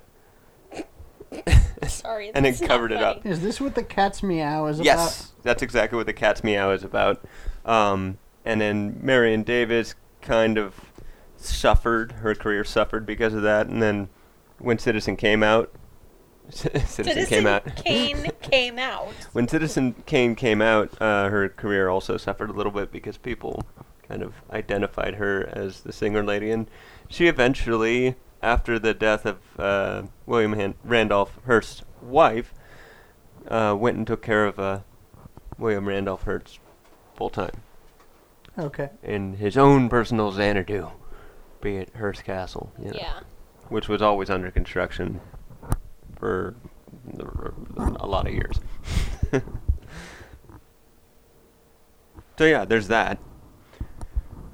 And there was also, of course, a Hollywood movie, RKO, 281 made about how William Randolph Hearst tried to buy the negative from RKO and burn it. Oh, yeah. I remember hearing about that. Yeah. So at any rate. Yeah. Yeah, okay. So... Do other people have things to say? No, I think we covered what it's about. Yeah, I think we... But it's about a monster house. But you wanted to talk about cinematography Most because movies are, in among fact, the I other do wanna things, talk Tess, about this movie is also about cinematography. It was sure, yeah. it was Orson Welles' first movie. Yeah, and He'd never directed ever. He was signed on with RKO to direct 2 films. He had a 2-film contract, and he was given complete creative control over both projects, which I guess was like a little weird, if not unprecedented at the time. But he was like such a rising star that they were like, we gotta get him on like a film deal or whatever. Like, and so they gave him this creative control, which is why Tolan wanted to work with him so that he could like come up with crazy, like do stuff that do like experimental kind of film techniques that or that the studios wouldn't let him do. Yeah, they also started shooting before they started shooting too. They did like principal photography or whatever. Well, they were doing the test shots. Yeah, right? We're doing because test they were like, shots. You're like, you work with Tolan on how you're gonna do all these crazy shots, like in through the windows and stuff like that. And he's just like, cool, let's start shooting, and we'll just tell him it's tests. Yeah, I'm gonna get this thing done. So they finished like with only like going like 21 days over like the allotted time frame without counting all the days they'd been like doing test shots that were real shots. So that's kind of fun. But I want to take you back to Zoe college and Peter Limbrick's. No, you're doing a Peter Limbrick. Yes, I was our like, wait, Australian. I was like, why are you doing Zoe Bell? 101 or 102, can't really remember. No, it was film 101B, I don't remember. 20A? And just talk a little bit about, motifs and things that, we would call in film school. I had a film professor that would call everything didactic. And this movie has many things in it which I would call didactic. But that doesn't mean bad. It just means you can teach with them because they're very clear. I don't know if he's using that word. Didactic is like, isn't that a tonal thing where you're being very like professorial in a condescending way? At least it has that connotation. I don't think of it as condescending, but maybe it is. Didactic is when you're like, I just think of it as designed to teach. All right, I think we all don't know the definition of didactic because I thought it was giving more information out. Okay, I'm now going to look it up. In the sideband. I do know the definition. It was like giving more information out in the side. So, a tone can be didactic because if you yell at somebody, despite the fact that you're saying hello, if you're being mean about it, you're giving more information with the way you said it. Oh, no, Brady's Brady's most correct. So the actual I'll say didactically. Look, here's what didactic means, okay? It's when I just want to teach you guys what didactic means so that you'll know from now on. The dictionary definition is intended to teach, which I said, particularly in having moral instruction as an ulterior motive. Listen, it's for your guys' edification that I tell you what didactic means. So when that guy would call things didactic, I don't even think he knew what that meant. Anyway. No, I would like to didactic at him. Yeah. Someone called him didactic once, and he thought that it meant something else. Yeah. So anyway, I want to first talk a little bit about what is probably one of the most famous scenes, and I guess one of the first scenes that they shot, relatively, which is the scene at the table with his first wife. That has a lot of what do you call those kinds of shots? The shot reverse shot? It's shot. So there's shot reverse shot. There's the kind of shot where it's tracking. It moves very quickly. So it's like a whip pan. It's like pan shot. Whip pan. So it's like got whip pan shots, shot reverse shot, like all kinds of tricks are being used here to show the passage of time. And one of the things that it also does, which I want to use as a jumping off point to talk a little bit about one of the things I like so much about the cinematography and the framing of this movie, is that it's most notable for creating a distance in their relationship. So when he comes in the very beginning, the table feels kind of small and the space feels very small, and he sits down right next to her. Like, she is at the corner of the table and he sits down at the other corner of the table, and they're sitting there very close having breakfast, looking at each other starry-eyed and being very much in love. And then as the scene progresses, they're killing me. Yeah, it's very hard to talk, right? I'll go shut him up. As the scene progresses, they start the way that it's edited together makes them feel further and further apart. And you never really see the table again until the end of the scene, which has the table being much wider than you remember it, and them sitting at either end of it to kind of indicate not only the passage of time, but the strain in their relationship and that they have grown further and further apart. Yeah. And I would use that as like kind of a microcosm example of the way that space is used throughout the entire film. Very cool. Well, let me talk about another spatial shot I like. One that, like, again, like, kind of almost toying with being too on the nose, but I think is saying a lot, is when we first meet Kane as a boy, and we have all of the stuff in the foreground inside of the cabin, inside of the boarding school, where they're debating, like, okay, he's going to go off, this is what his future's going to be, his mom's signing the contracts, and outside, in frame, but periodically disappearing from frame as he plays in the snow, is young Kane himself, who's separated by distance, by a window, and sometimes just, like, isn't in the window shot. And so it's this idea of when he should have been able to make the decision for himself about the most fateful course, you know, the thing that determined the course of his life, he was entirely left out of it because he's a child. So the adults made what they felt was the responsible decision, but it was based on greed and, like, what they felt his best interest was. And then later Kane himself develops into someone who always thinks he knows what people's best interests are. And I think that was a neat visual way to communicate that. Right, that very deep focus shot of them in the foreground planning his future and him in the background, like, living his present. Making plans for Nigel. Just playing in the snow, like, oblivious to the future that they are laying out for him. Yeah, it's really interesting. So here's something I never got, and I still didn't get this time watching it, is where does the money come from? Mining, but like his family, it seems, are kind of living pretty rurally and like not lavishly and not with a bunch of means and stuff like that. They just have the property, I think, that the gold or whatever they find is on. Got it. Yeah, I was sort of confused about the whole why he had to go away stuff too.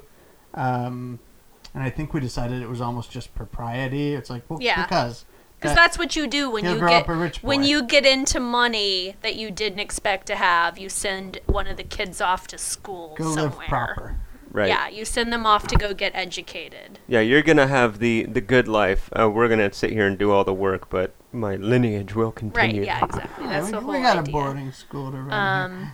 And presumably they were doing okay, once they got into the money. But yeah, this isn't a cinematography thing, but I want to say again how much I like the opening newsreel idea. Oh. Because it kind of reminds me of the opening moments of Titanic, where it's like, all right, end of Titanic, we get this huge, like, very in-depth, like, here's how it all went down thing. But at the beginning of the movie, we get this kind of truncated version that's like, well, here's the events that happened. This is literally kind of what happened. Kane made his money. in newspapers. He had involvement with certain wars. Then he had an affair and left his wife. And it's like, it's showing us all this to be like, we're going to come back to this, but this is all going to pop a lot more once you know who this guy is, once we get into these scenes with this amazing camera work, and, you know, the acting and the script take over. I find that neat how they almost give away the story at the beginning, and they're like, well, no sweat, because this is, when you see the way we tell this, it's not going to be the same story. Yeah, and then thematically it works well too, because it's like the news tells you this very short, brief version. Now, when you really go into it and you expand all those scenes, it becomes much more complicated. There are conflicting motivations. There are just things that you wouldn't know right away. Oh man, and this is a great place to point out, so damn prescient about news. Like, not just the thing where he's like, news is going to become simple and entertaining. It literally has a line that predicts 24-hour news. Yeah. When he first takes over the station, and he tells the guy who used to be there, like, you're going to need to do this 24 hours a day now. Like, news is just going to always go. You're going to live here? We're only open 12 hours a day. Oh, Mr. K. Well, Right. but the news happens 24 hours a day. I wanted to say about that, the opening newsreel, that was edited by RKO's newsreel division to give it authenticity. Cool, there you go. Yeah. Sounds about right. That's resourceful. Yeah. That sounds sounds about right. And that's why it feels so different from the rest of the film, which I think is like a good way for it to feel. Yeah, and a good way of Wells to get what he wants. In an inventive way where it's like, what's going to best do this? I could try to imitate what a newsreel feels like, or I could let the professionals do it. Yeah, exactly. Yeah, but then, he's also like a news sure guy. Like, he has a voice for radio.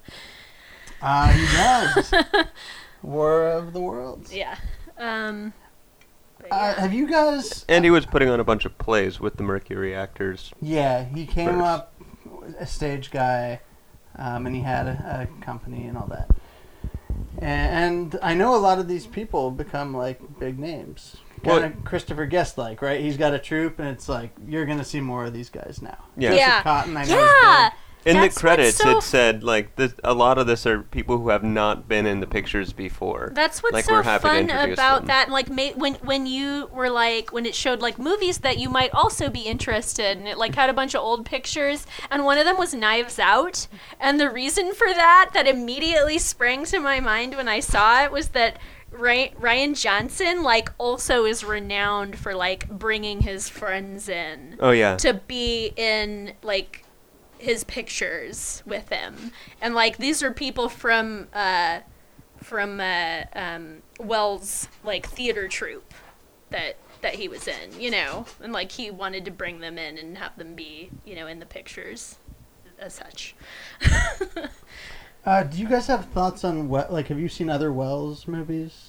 I don't think I have. I like Touch of Evil a lot. That's one I still need to see. I've seen the beginning of Touch of Evil. And that's equally like, oh, we're going to have these long tracking shots or this and that, Mhm. and all sorts of cool, neat stuff like that.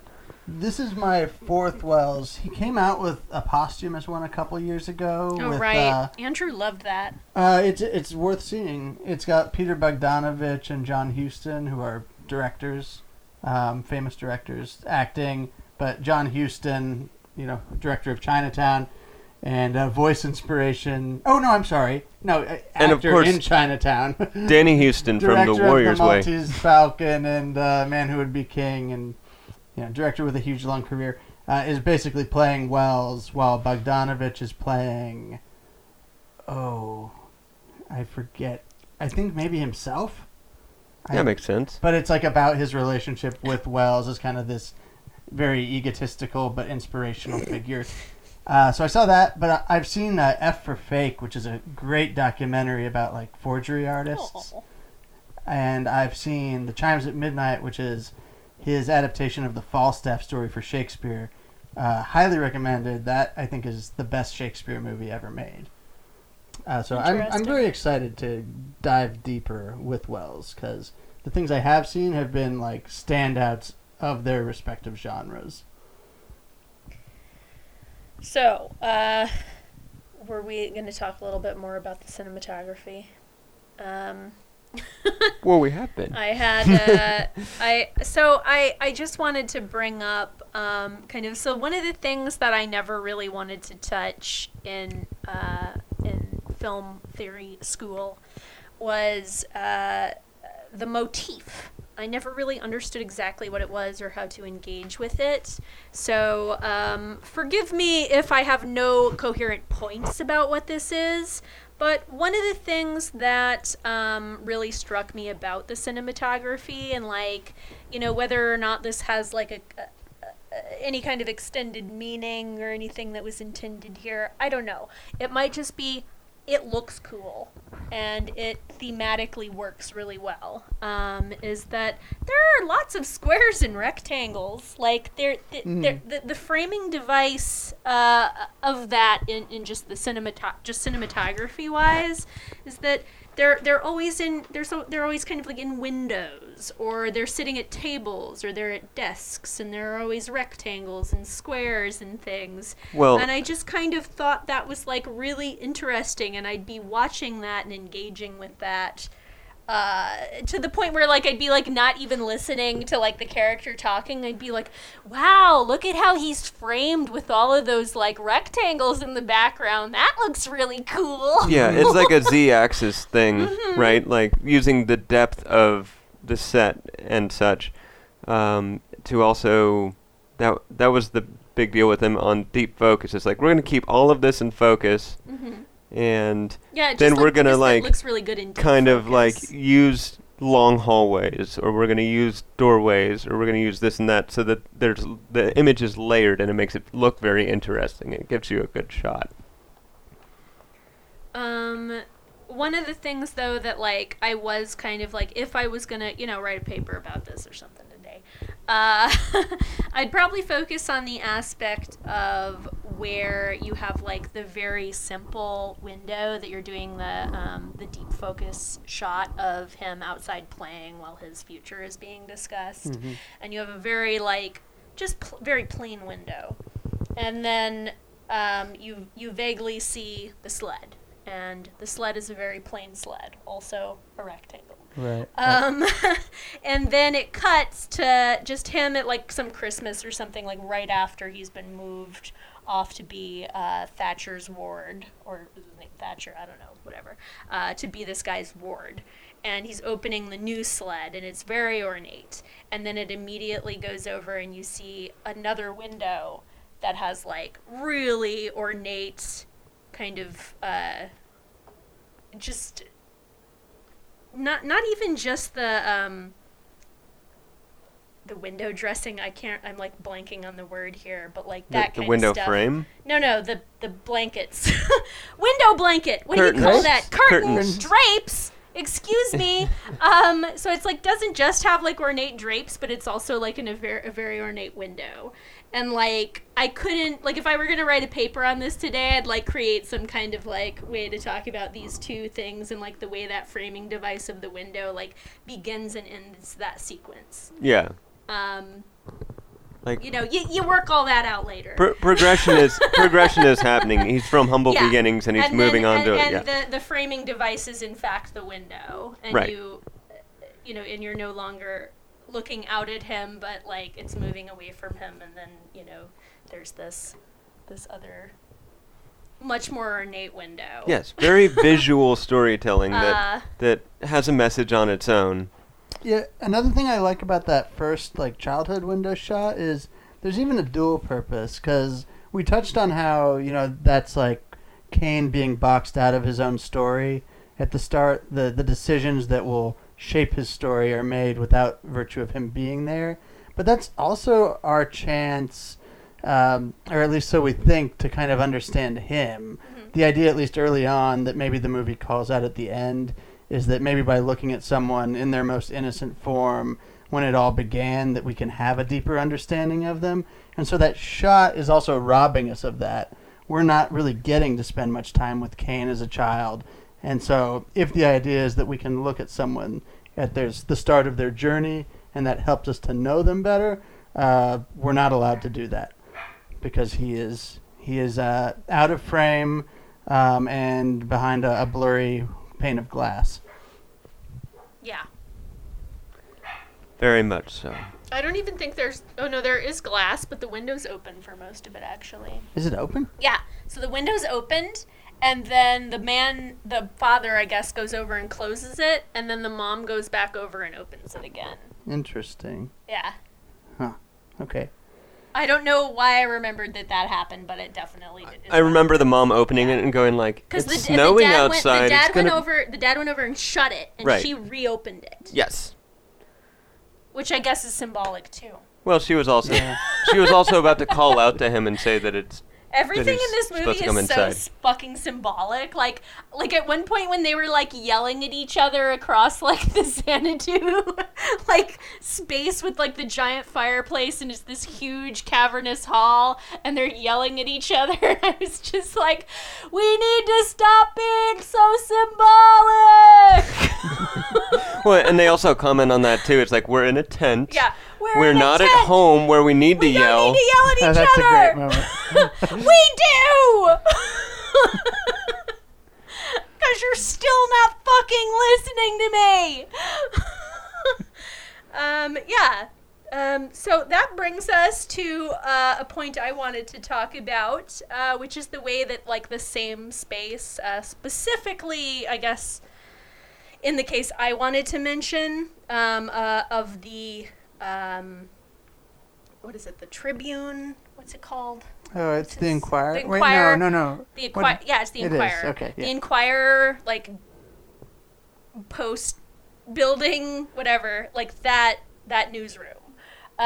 So that newsroom when you first arrive there, like it's filmed in such a way that it feels kind of like very warm. There's a lot of bodies. Mm-hmm. I don't want to say claustrophobic, but it's like there's kind of like just a lot of close shots.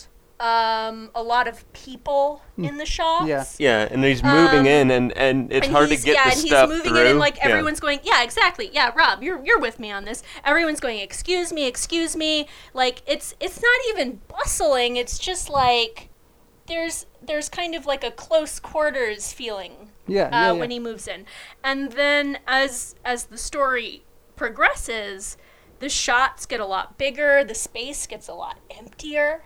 Mm-hmm. There are fewer people there, and the people that are there, if there are any, are like working very far away. The shots get a lot more deep focus, and that, I think, as many people smarter than me have probably pointed out, much like I was using that table, the table sequence as a microcosm, is to just indicate that like people are moving further and further away from him emotionally. Right.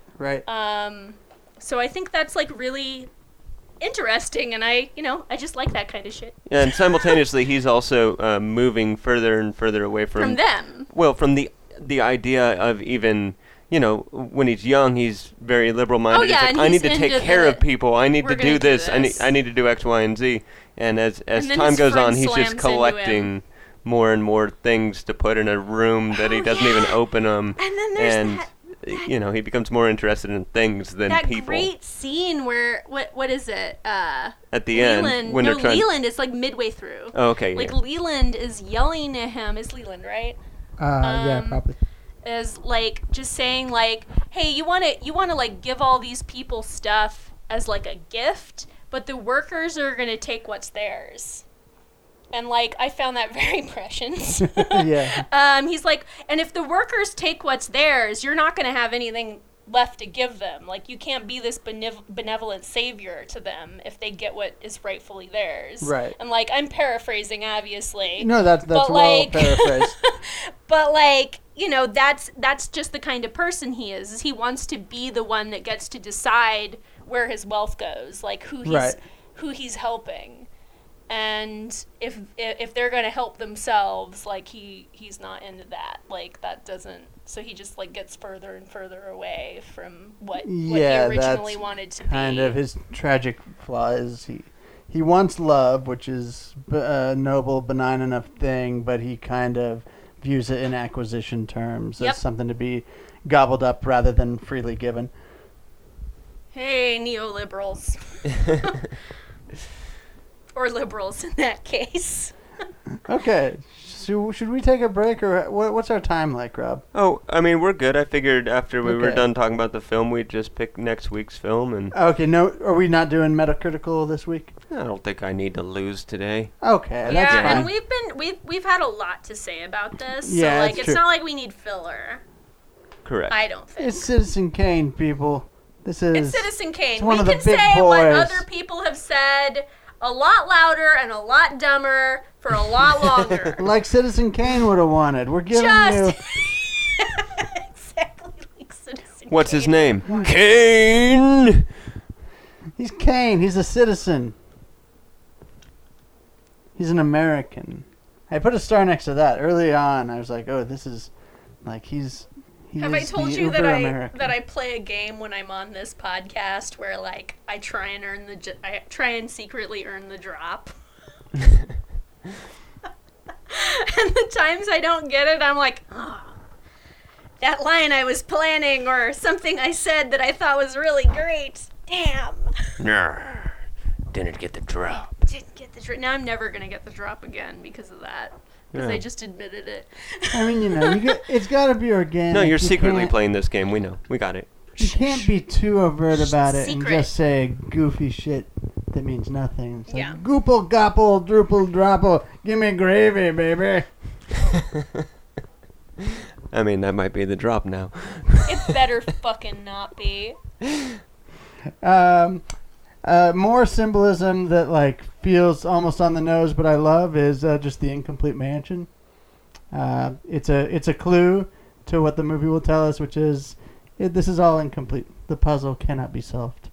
The mansion is incomplete. He is incomplete as a human being, and our picture of him will be forever incomplete. Oh, and who were the ice sculptures of at the party? Oh, I don't know. Because they weren't him. He had the K. I could be wrong about this, but I think they were like his two friends or something. Like one of them was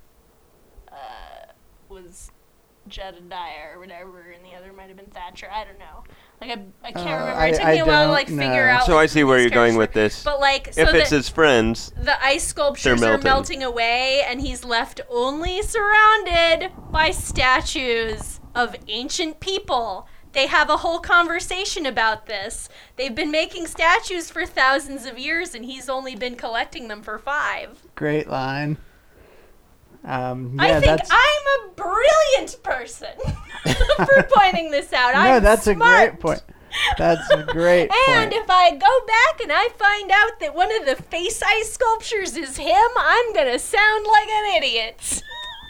Yeah, I mean... But I think the K was him. And then the faces were two other people. I could feel him fading away. Yeah, kind of like echoes of certain kinds of Scorsese films in this too, where it's like, just about a guy. The tragedy is not just like the big stuff that happens, like the affair and like the more explosive moments, but it's how we start out in kind of a warm place. Like Tess said, like the sweaty newsroom, his friends are around him, they're partying, and then how in this kind of rise and fall arc, the saddest part is just like the people going away. Yeah. Just having Bernstein and Leland kind of just exit the narrative.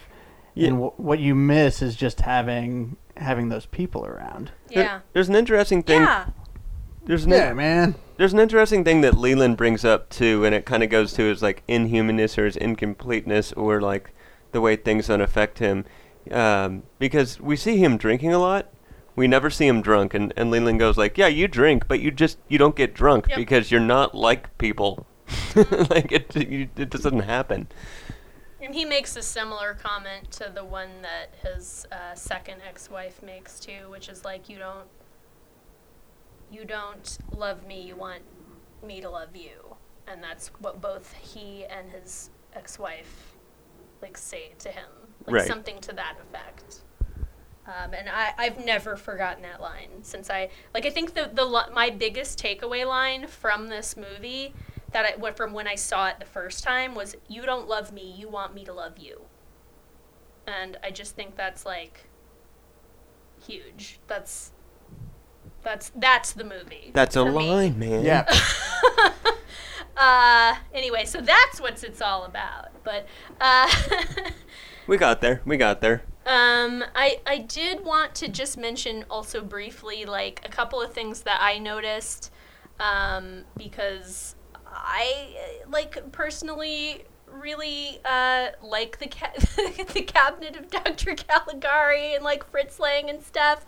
Apparently one of his big influences, like, are, like, is that, you know, German expressionism and that kind of stuff. So, yeah, like, watching you that can see it. and John Ford pictures. Yeah, I and think John was Ford. the other And one. John Ford. Yeah. So, but I think you can see that too, like, especially, like, in the newsroom where you have, like, the very stark, like, backlit people. And part of the reason for that is because a bunch of people that appear later in the film are in that scene, and if you saw their faces, it would be confusing and weird. So that's why they're all backlit. So the newsroom where they're like, so what are we going to do? You go out and do this, like, whatever. Right. You know the scene I'm talking about, like, in the very beginning. Yeah, they're almost kind of like faceless gray men. Yeah. But that's also, you know, German expressionism. Right. And then, like, the canted angle, like, with the snow globe falling, like, you know, I think that's really neat that you can kind of see those influences in his work while he's still kind of created something that is right. And it's very and all those things are now staples. iconic. Yeah, and all those things are now staples of film and how you make stuff. But it wasn't really at the time. Everything was, you know, get your three people in the master shot, and then you'll do close-ups if we want to emphasize something. Yeah. But like it was. Match on action. It was prior to Citizen Kane coming out. Film was not as much of an art form as it became. Yeah, it'd been around put for, it that like, way. what, 50 years at that point? Yeah, but I mean, commercialized for Less than that. For less than that, yeah. Word. Well, I think we've done a good job covering it. Should we pick next week's movie? Yeah, I think I said most of what I wanted to say, and if I wanted to say anything else, I forgot it, so it couldn't have been that important. All right. Well, thank you. Other than I wanted to say that was a fucking bitchin' fireplace. Did we mention the fireplace? We did. Okay. It's like he's standing in the fire. That was a dank fucking fireplace. It was awesome. I want my whole house to be that fireplace. Oh yeah, that's right. I mentioned that it was like a... It's dope. Yeah, it's dope! Dope. Okay, well, let me see. We're going to be off next week, but the week after that. Yes. So we're trying to pick a movie. Kyan may be with us for? Yeah. as a thing. So he suggested, I said this incorrectly before. I said No Country for Old Men, which is not what I meant. Which we did recently. The other There one, There Will Be Blood. The one that was like right alongside of it. Okay. And which has been often compared to Citizen Kane. Yeah. So that's a. Oh, that's interesting. Yeah. So that's a possible candidate. Do you guys have Weird, but okay. No, it was the story of a... I don't necessarily... Well, you know, if Kyan will be on it, I might be on it, but... Yeah. But 2 other weeks is a movies that long we could time possibly from do now is what I'm saying. Well, if he's not on it, should we, like, do it? Like, so if he is on the podcast, then we should do There Will Be Blood. And if not, then Well, no, we should pick because he something wants else? to do There Will Be But Blood. we got to tell our listeners what to watch for next time. Well, then just There Will Be Blood. So if Kyan... That's a possibility. I That's mean, a possibility. Kyan said maybe we'll do There Will Be Blood. It doesn't mean that like we're doing that one with him. I thought you were going to let him pick because he's a special guest that would normally be on the show, and that was what he wanted to watch. No, I was just like, be on the show. He's like, okay, cool. I'm like, do you have any suggestions? He said, What is There Will that? Be Blood is a suggestion. I said, okay, don't know. sweet, great, all that stuff. But the way we normally do this is we suggest quite a few movies, and then we Rochambeau for it, or Yeah, just no, not. I know. We'll continue doing that. Okay. Like, it's not like Kyan's not going to be on if we don't do his movie. Right. What's going on? Nothing. I just wondered what Poe was doing. But he's just sitting on a pile of blankets. Yes. Okay. I'll submit another Orson Welles movie. Let me throw in F for Fake. F for Fake, eh? Welles' documentary. Do you have a suggestion, Tess, of a movie we could do? Well, War of the Worlds. The Spielberg? Yep. Oh, yeah. Wow. That one's fun. It's weird. Spoilers! They're killed. No, okay, I won't say it. Spoilers, America hated the ending. Spoilers! Spoilers, America is right. Let's see. We don't do that many 80s movies. What can I think of from the 80s? The Accused? The Judge. I don't like that movie, but I'd have thoughts on it. Wait, you've seen The Accused? Yeah, it I came thought that up was for my the- project. Oh, okay, that was the script that we... that's what we named the thing that we were like, we should make that modern-day D&D game into a movie when we were kids. Yes, Yes. that is correct. Yeah, I have seen The Accused with Jodie Foster. Yes, that's with Jodie Foster. Okay, so I've suggested The Accused, we got There Will Be Blood, we've got F is for Fake, and War of the Worlds. Yeah, I said War of the Worlds. Okay, who wants to put up what? Oh, so how does this work? You nominate one. Oh, I'm putting up F is for Fake. Okay, you're nominating your own. Yeah. I'll nominate There Will Be Blood in case Kyan's on. Okay, I'll nominate War of the Worlds. That'll be fun. Okay. Then what do we do? Rochambeau. Okay. Free for all. Okay. 1, 2, 3, wah. Rochambeau. Yeah, I'm out. Okay. I threw Okay, rock. ready? Wait. Scissors, they threw Okay. rock. 1, 2, 3, go. And then they're both paper. Both paper. Paper Damn. over rock. Tess wins, and so that means we're doing There Will Be Blood. I don't even want to watch that again. I hope Kyan's You on. don't want to drink a milkshake? You'd better get Kyan Oh, yeah, on. let's all drink milkshakes and watch it. Oh, that would be I'm fun. gonna message. I'm gonna Oh. message him Oh, on Facebook frosty and be like, "Hey, chocolate you better be milkshakes." on because I got your movie." Indeed. Well, we were talking about next week, and I decided So, I have to work will all the days. Daniel so- Day-Lewis's milkshakes bring Kyan to the yard? Maybe they will. Maybe, possibly. Let's find out. Okay, so that's the podcast then. That's the we've podcast. We've completed it. So, Good night, everybody. Good night, everybody. Theme song, right? Theme song. Carnivorous couch, it happens once a week. It swallows us for 2 hours when we try to sleep. It forces us to watch a film about which we then speak. Carnivorous couch with Brady and Rob.